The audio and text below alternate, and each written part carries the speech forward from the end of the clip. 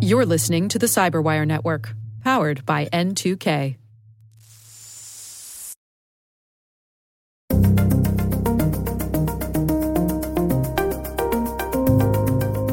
Your average Android application is just as easy to reverse engineer as my game was in the late 80s, because certain aspects of what software is and how it works just simply haven't changed. Hello, everyone, and welcome to the CyberWire's Hacking Humans podcast, where each week we look behind the social engineering scams, the phishing schemes, and criminal exploits that are making headlines and taking a heavy toll on organizations around the world. I'm Dave Bittner, and joining me is Joe Kerrigan from Harbor Labs and the Johns Hopkins University Information Security Institute. Hello, Joe. Hi, Dave. We got some good stories to share this week. And later in the show, my conversation with Paul Dant. He's Senior Director of Cybersecurity Research at Illumio. All right, Joe, before we jump into our stories here this week, we have a bit of follow-up. You want to start us off there? Yeah, Dave. Anthony sent me a message on LinkedIn about a new scam vector that I have not heard of before. And he said he saw this message on Nextdoor. Do you know what Nextdoor is? Yes, Nextdoor is how you can tell which of your neighbors are racist. Yes, that's a good way to do it. I had a Nextdoor account. I shut it down. I just got so sick of listening to everybody complaining about every single thing that was going on in the neighborhood. Because I live close to Meriwether. Oh, yes, and yes. Meriwether Post Pavilion, for people who don't live in Columbia, is a Frank Gehry designed concert pavilion. Yes. It's beautiful. Yeah. And big bands play there. I mean, like big names. And one of my favorite stories is Slayer was playing there one night, and they went past the 11 o'clock deadline, and my wife was calling them, and I was like, "You're embarrassing me in front of Slayer." So I couldn't take that anymore, all the complaining. So I that's really what I think it is. I mean, it does have other neighborhood value, and if you're into that, but I have a real disdain for social media anyway, and I didn't have a real need to be on Nextdoor, so I left it. But Anthony did not. Anthony's still on, and came across this great note from one of his neighbors. It said, "Yesterday, I received a call saying they were from Xfinity, and they were upgrading internet from 4G to 5G." Okay? Now, initially, Dave, that would be a red flag to me, but T-Mobile has 5G internet service that you can have at your house. Right. So I don't know how much of a red flag it is. This makes sense. This is a good ploy right off the bat. Yeah. It's not how Comcast works, but I only know that because I'm a nerd. Yes, you are. Go so on. The guy on the phone goes on to say that they were having trouble with this person's router. I asked if I should take it in to be exchanged, but they said, no, they can fix it through my computer. Good news. Yes. They had me download TeamViewer, which is a legit application for support desk. It lets somebody take control of your computer. And then after a couple minutes, said the supervisor would call to help.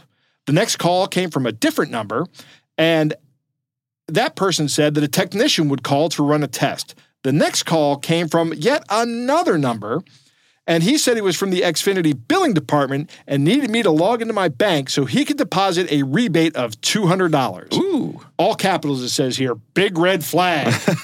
Bells going off. Yeah. I hung up the phone and deleted everything that was on my computer. This person also changed their passwords. They say they have a Mac, so they were unable to get anywhere. Okay. Right. But they did have TeamViewer installed on your computer.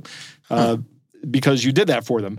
But it's interesting that this is a new vector coming in of somebody calling from your cable company. And then they're going to give you some kind of social engineering attack where they want you to log into your bank.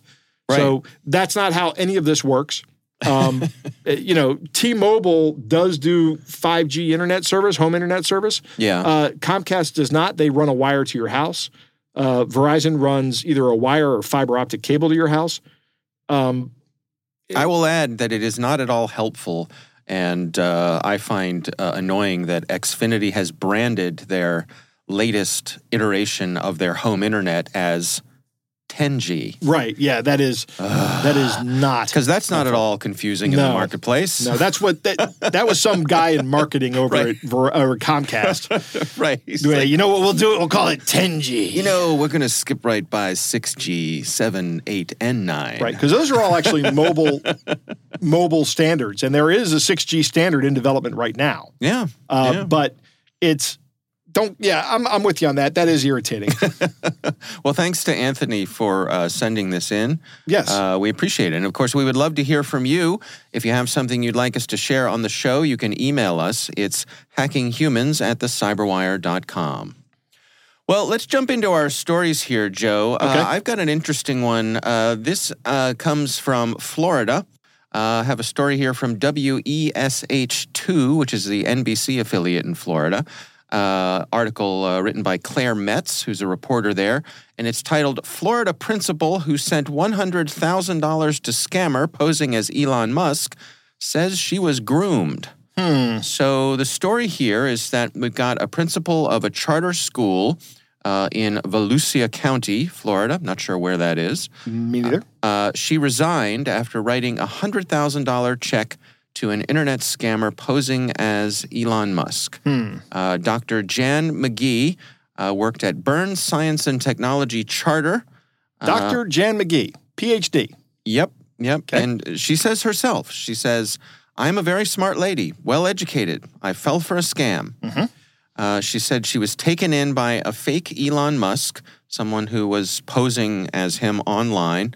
And one of the things that this story describes that is interesting here is that she was kind of predisposed to fall for an Elon Musk scam because this is a STEM charter school. Right. So this is a science and technology school. And evidently she had been trying to engage with Elon Musk to take part in the educational process at this school. And I don't know if that meant to get money from them, to just get his participation, to get his endorsement. Right. But she's a fan of the things that he does. And so she had been attempting to get a hold of him. And presto changeo, somebody comes who claims to be him and takes her down a path. Now, I wonder if this is coincidence or not.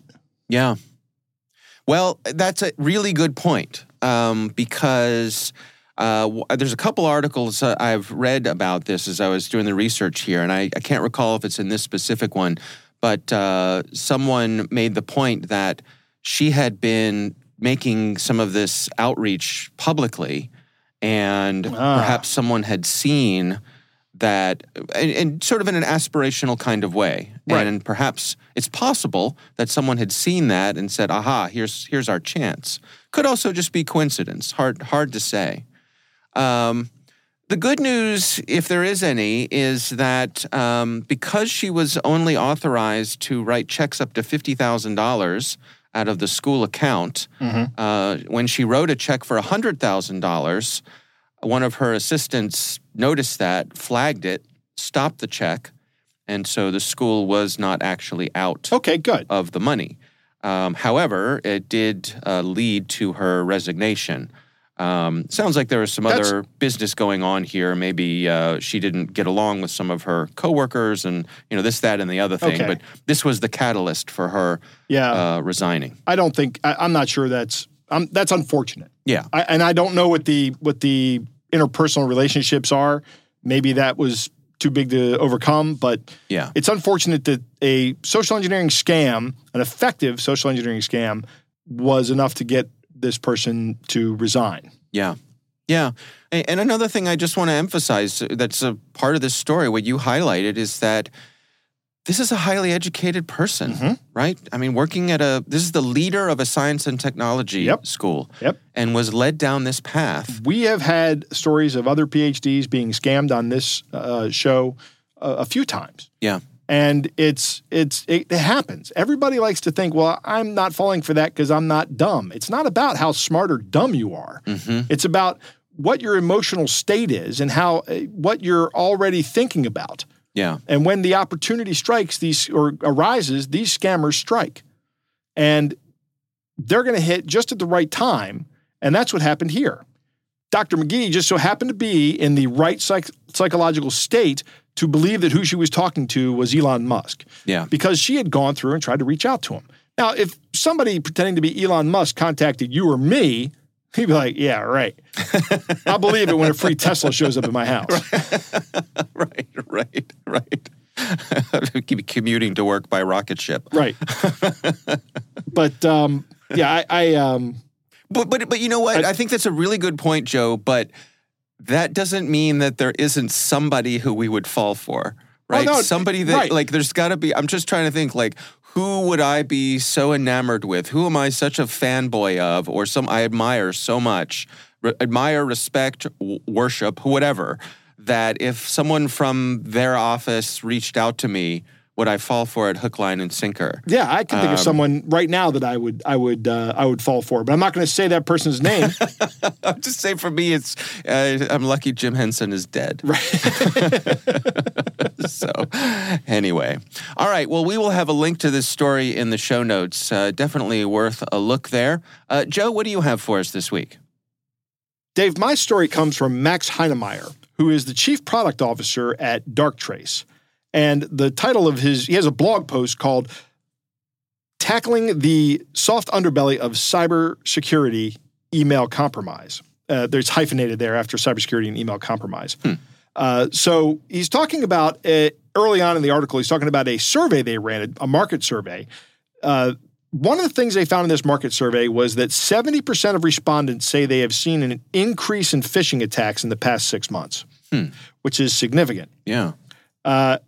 Further down in the article, he mentions that a few weeks ago, Darktrace had some research that they published that said they have not seen an increase in the number of attacks, but they've seen a change in the composition of the attacks.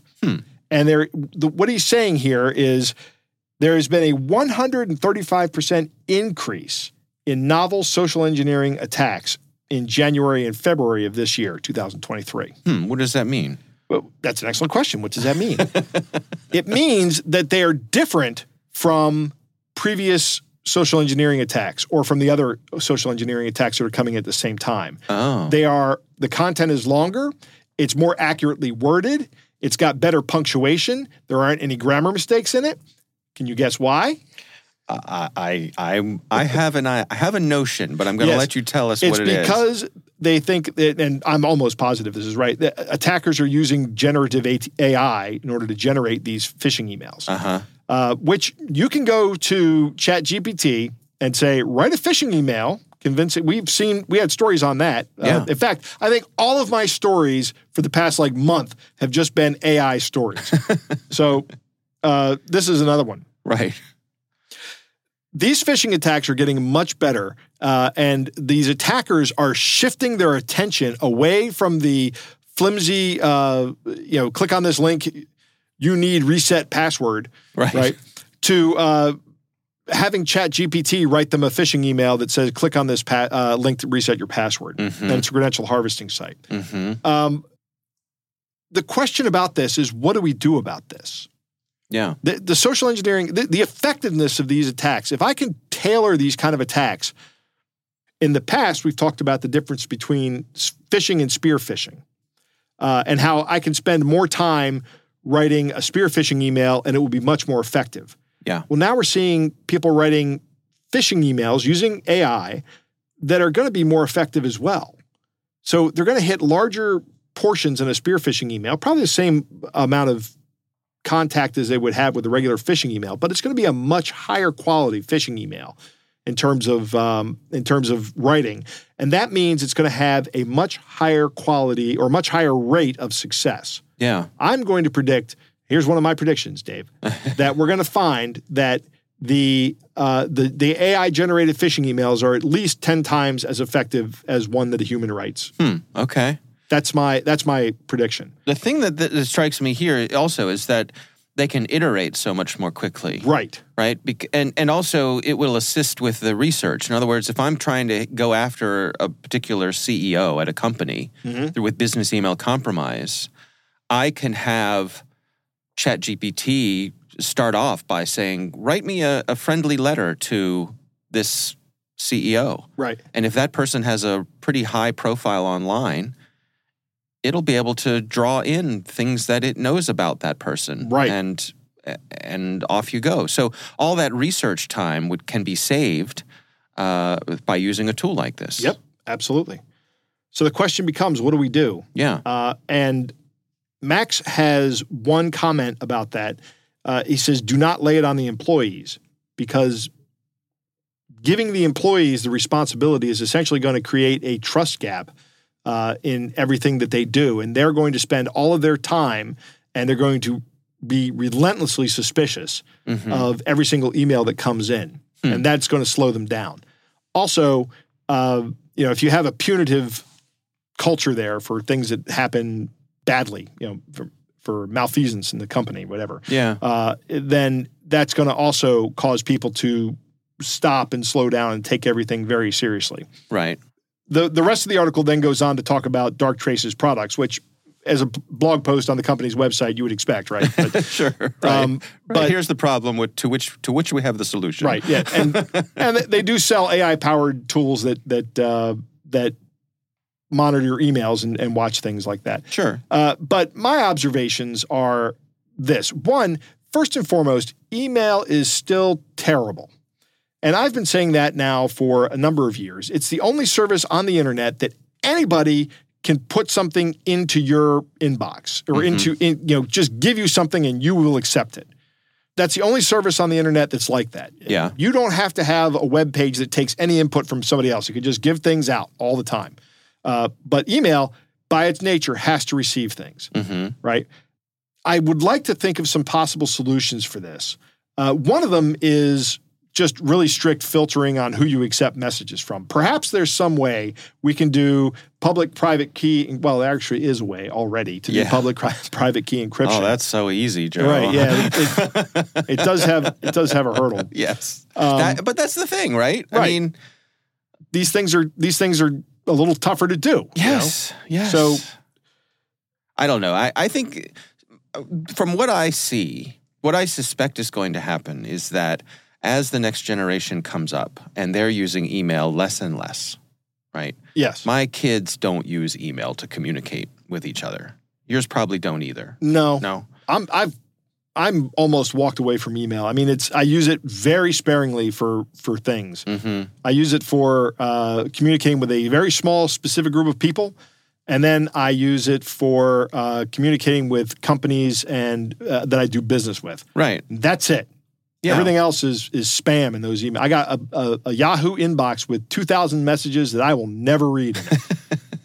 Yeah, I mean, that's the thing. It is still the standard for business communications. Right. And beyond there, dragons be, right? Yes. I mean, that's the problem. Yeah. I don't like email anymore, Dave. All right. First got an email address, I loved it. Now I hate it. Oh, you remember the thrill of, I remember the feeling the first time I logged into a local bulletin board, back in the old dial-up days. Yes. And logged into a local bulletin board where for the youngsters in the audience, it was one at a time could use this thing, right? So if you dialed up and there was a busy signal, that meant someone else was using it and you needed to wait your turn. But the thrill of the first time you got email from someone, it was like, what?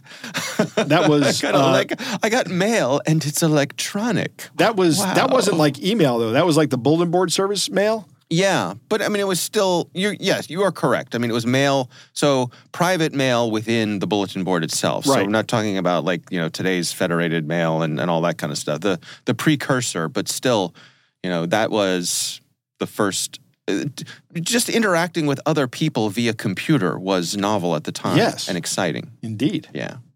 All right, well, we will have a link to that blog post in the show notes. And again, we would love to hear from you. If there's a story you'd like us to cover, you can email us. It's hackinghumans@thecyberwire.com. All right, Joe, it is time to move on to our catch of the day.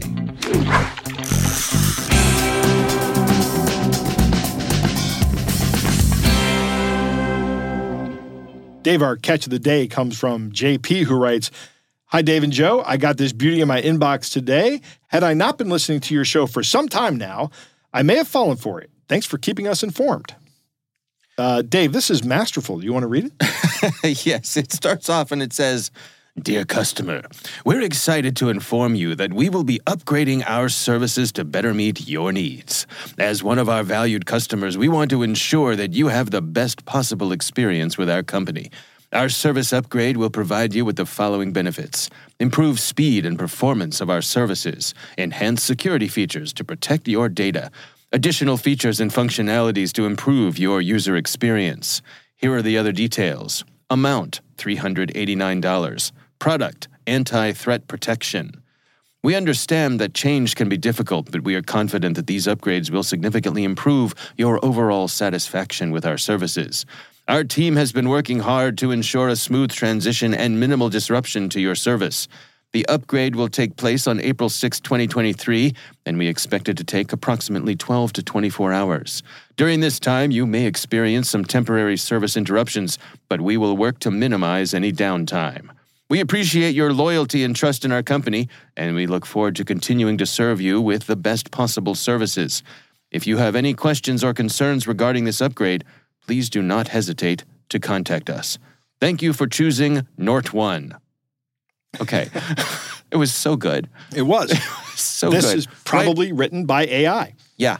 So what we neglected to mention is at the very top of this, there is a logo from Norton. Norton. It says Norton 360. Yeah, and Norton, the well-known, originally known for virus protection, all sort, Norton Utilities. Yeah, Peter right? Norton. Yeah, Peter Norton had a suite of utilities, and these days, I guess it's mostly virus protection, that sort of thing. Yes. But a well-known name. Identity protection as well. Yes. So the last sentence of this says, thank you for choosing Nort1, N-O-R-T dash the number 0, N-E. Right.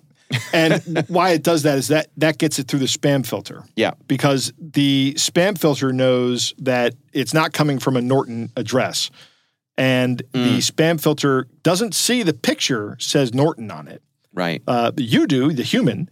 But the spam filter sees the Nort1 down at the bottom and goes, well, that's not that. Okay, that's fine. Let it through. Mm-hmm. So there is a little bit of trying to elude a spam filter that makes it look a little janky in here. But this whole thing is really well written. Yeah. And that kind of makes me think that this is AI generated. Yeah, I agree. All right. Well, again, thank you to JP for sending that in to us. And we would love to hear from you. Send us your catch of the days to hackinghumans@thecyberwire.com.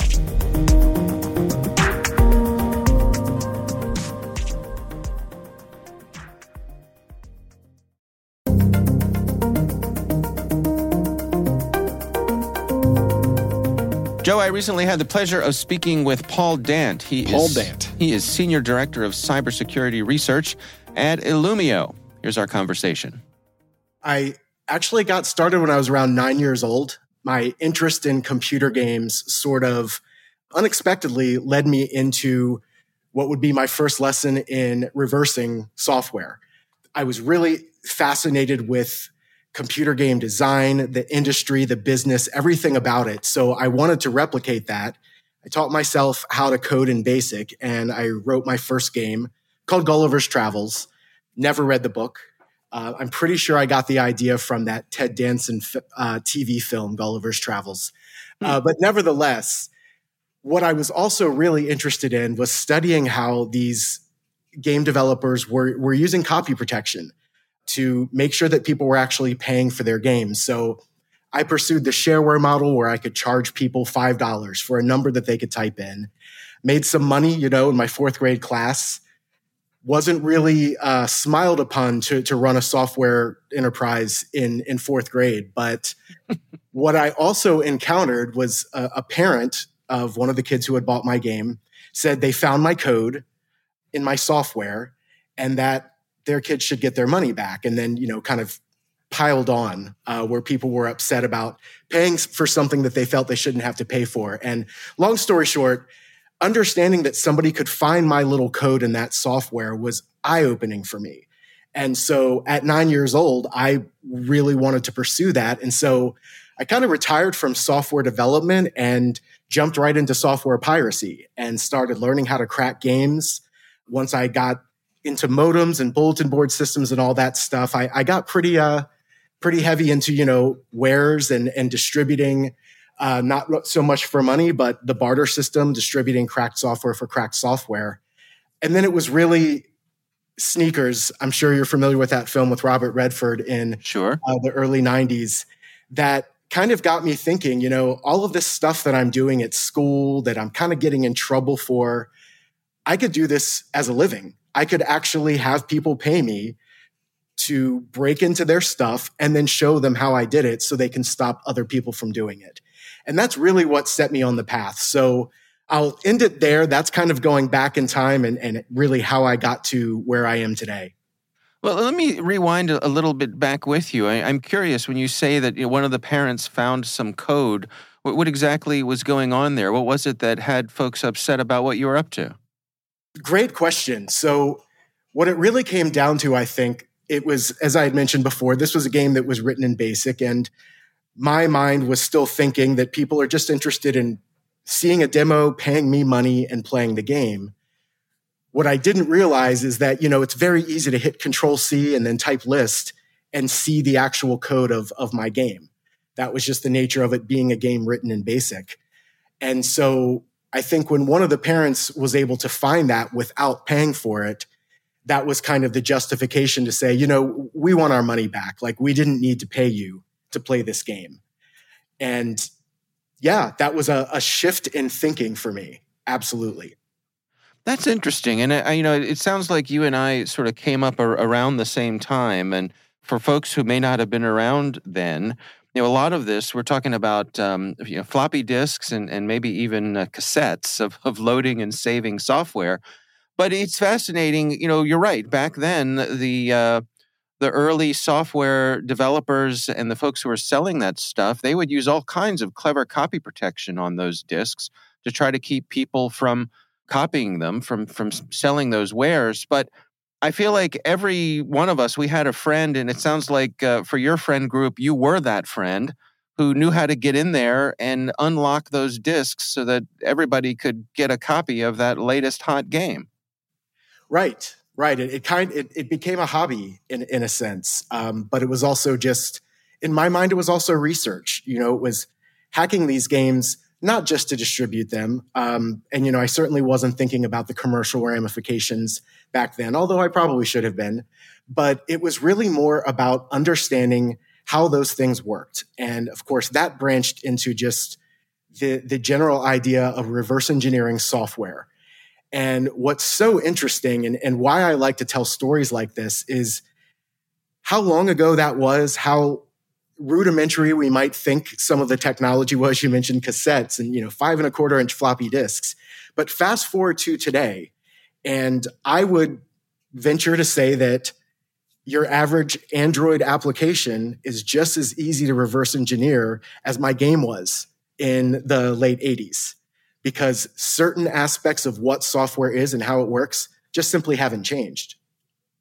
How does that inform the work that you do today? I mean, for me, I think back to that time, and I really appreciate that those old early computers taught me how to think. They taught me how a computer works and taught me how, as a human, to interact with the machine. I mean, you learned a lot of lessons back then. Are you still using those lessons today? 100%. In fact, that's one of the key things that I love about being at Illumio. I love about the Illumio product is the focus on what I've known since, my early days of hacking was the core issue. And that is this ability for an attacker, once he or she has gained access into a network, can typically move pretty freely. Lateral movement is the phrase that we hear describing that quite a bit.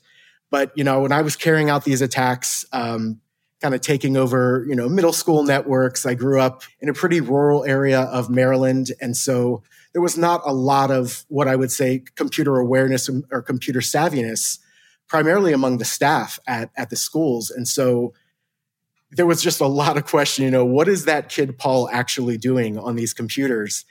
And those days were what really showed me that getting into one computer alone is typically not going to be enough. And now, especially when you look at the much larger, much more diversified attack surface that we see today on the internet, it makes a lot of sense that moving past some of these security controls that we've kind of thought of as the security controls for a very long time, they can be evaded.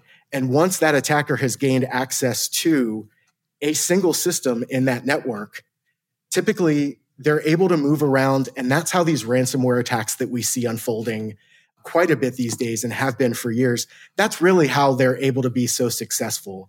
Moving silently from system to system, analyzing what's on those systems and finding exactly what would cause the most havoc, whether it's bringing their operations to a halt, releasing confidential, sensitive information, whatever the manner of extorting that money ultimately is. The key to it really is lateral movement. And that's kind of the lesson that I still apply today to answer your original question, Dave. When we're talking about that risk, that digital risk, but then also the human side of it, that a big part of this these days is social engineering. How do you recommend that people go about balancing how they protect themselves across those two domains? It's a great question, Dave, and not a very easy answer. We see the attackers are constantly shifting and adapting, whether it's when we bring in multi-factor authentication to help better secure an account, finding ways to evade or even just utilize that to their benefit. So I think when I really look at it, it comes down to an understanding of what these attackers are ultimately looking for. What is the motivation? And it's, in most cases, either your financial accounts information or your username and password. So as much as we talk about it, it's still critical to be reminded that those are sets of information that absolutely must remain with us, that our bank is not going to be calling us asking, what is your password to your account? That's not going to happen. I still think, we have some work to do in getting that awareness really out there. What are your recommendations then? When you're out and about talking to folks who are looking to better protect themselves, what are your words of wisdom? So if we're talking about individuals, it's don't panic. That's the first recommendation I always make. We see all of these examples of, people who may in some ways be especially vulnerable to a pop-up on their computer or a phone call that says, we're monitoring your system, we're from Microsoft, you have a virus. My first recommendation is explaining that that's just not going to happen in a legitimate scenario. Microsoft is very, very unlikely, if at all possible, going to know that you have a virus on your computer. And, we're still in the age where we have a lot of people utilizing technology that they aren't necessarily that deeply aware of and don't have a deep understanding of to even know that Microsoft's not going to call them. Microsoft doesn't know they have a virus. So that's one of the first things when it comes to individuals. Now, enterprises, corporations, I think, that's a whole other set of things when we're talking about very differently motivated attackers who are using very different techniques.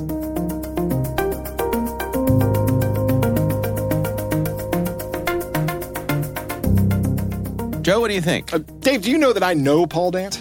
And I did not know that. I know that now. How do you know Paul Dant? Paul Dant and I used to work together. Really? At Accuvant, yeah. Okay. In fact, when I think of Paul Dant, the first thing I think of is the earthquake that happened in 2011. Yeah. Because I was sitting at my desk under what my boss, Chris Cullison, called the Widowmaker, which was a network cabinet that was not bolted to the wall when the earthquake happened. And the first time I thought one of our coworkers was shaking my desk. So I stood up and looked over my desk to see nobody there. And then Paul came out of his office and goes, "Was that an earthquake?" Wow. And then the earthquake, it came as a second wave, and I realized I'm standing underneath the Widowmaker. So I ran out of my cubicle before I got killed. It didn't fall off the wall. Well, thank goodness. Yeah. There's my Paul Dant story. Yeah. I know Paul Dant. I'm a big fan of Paul Dant. Paul, my job at Accuvant, or Siphon/Accuvant, was the first hardcore all cybersecurity job I had. Okay. So I learned quite a bit from Paul. Oh, nice. I'm very interested to find out he got started at the age of 9. Yeah. And it was the reverse engineering part that got him into it. Somebody had essentially reverse engineered his basic code or his environment, really. And it's really an interesting story. My opinion of that would have been, if parents came to me asking for the $5 back, would have been, no, you paid for the license. Actually, did you read the EULA? Because, I mean, there were no EULAs. No fourth graders writing EULAs, right? No. But I don't think those people were entitled to their money back. They paid for the software. Right. It was shareware. Paul is correct about Android apps being very similar to BASIC. BASIC is not a compiled language. It's essentially a very early scripting language. I remember the first thing I learned was BASIC. Yeah, me too. And the first thing I did with it was write a game as well. It was not I got it. It was terrible code all the way through. But what do you expect from a 12-year-old? Well, that's okay. Yeah. I mean, that's what BASIC is for. Right. I mean, it's to introduce you to it, and it's great for that. It is. Yeah. The big point here, one of the big points that Paul touches on that's a little kind of, it's not explicitly stated, but the general curiosity is what you're looking for in somebody who wants to go into cybersecurity. They need to have that curious nature that takes them and goes, well, how does that work? I need to know how that works because I'll bet that doesn't work right or doesn't work well or isn't built well. And sometimes when I look at the inside of things, I wonder how it works at all. And I frequently go, I'm amazed this works. Yeah. And when Paul's talking about that process of thinking, when he was talking about reverse engineering and cracking things, once you kind of get that process, once you kind of you have it, you can always use it for a lot of different things. It's really helpful. One of the key barriers, however, to this process is there are a number of epiphanies that you need to have along the way. And I'll give you a great example. The very first epiphany I had to have when I was essentially learning how to program by reading a book in 1981, sitting in front of an Osborne computer, which was, I was trying to understand how am I going to get the computer to know that I want to play a game, that I want it to produce a game. And I sat there and thought about it for like 2 hours and was racking my brain about it until it dawned on me.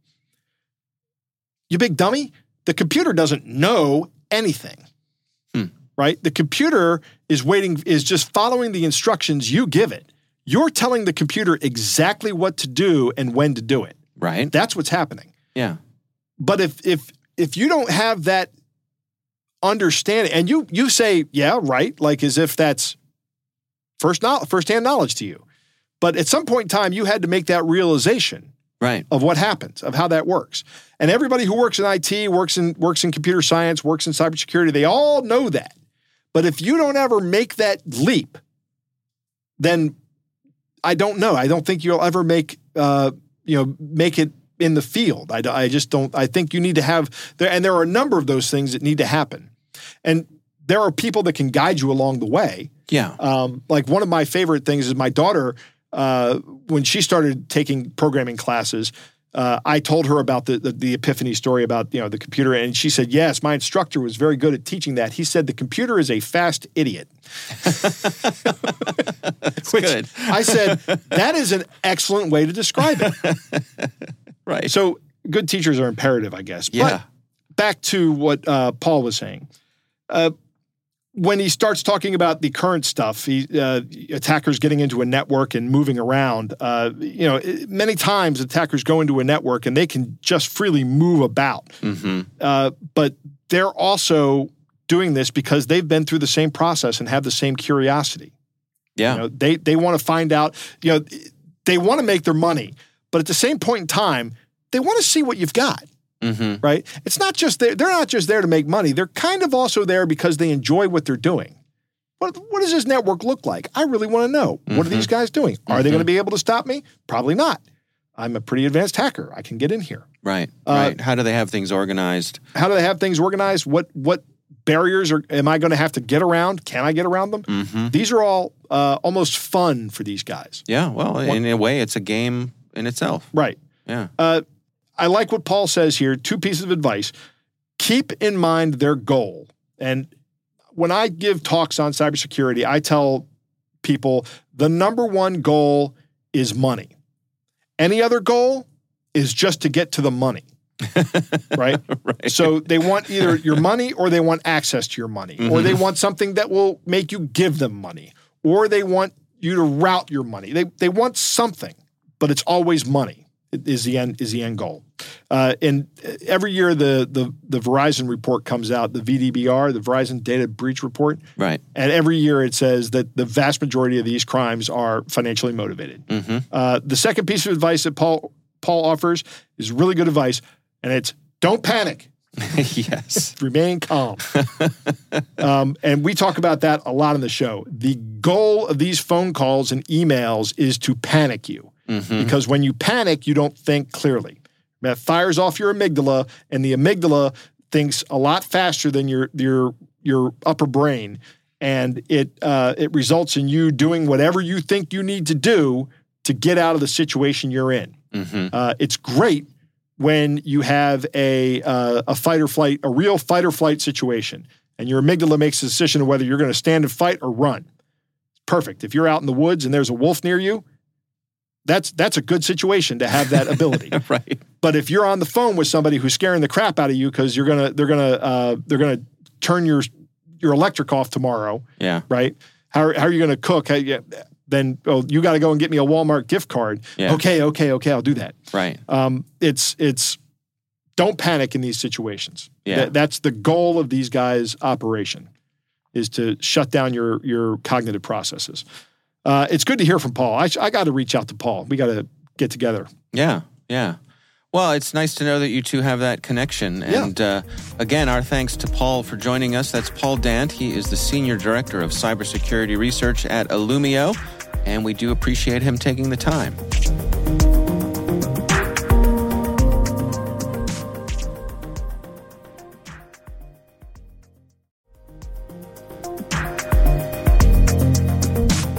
That is our show. We want to thank all of you for listening. Our thanks to Harbor Labs and the Johns Hopkins University Information Security Institute for their participation. You can learn more at harborlabs.com and isi.jhu.edu. The Hacking Humans podcast is proudly produced in Maryland at the startup studios of Data Tribe, where they're co-building the next generation of cybersecurity teams and technologies. Our senior producer is Jennifer Iben. Our executive editor is Peter Kilpie. I'm Dave Bittner. And I'm Joe Kerrigan. Thanks for listening.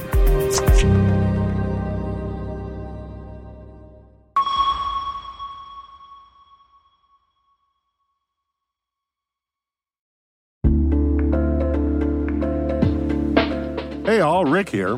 At N2K CyberWire, we're dedicated to continuously improving the quality of the news and commentary on our network. That's why we're inviting you to participate in our 2024 audience survey. It only takes a few minutes, and your feedback is invaluable. Plus, you'll have the chance to win a $100 Amazon gift card as a thank you for your time. Head on over to cyberwire.com/survey. That's cyberwire.com/survey to share your feedback now.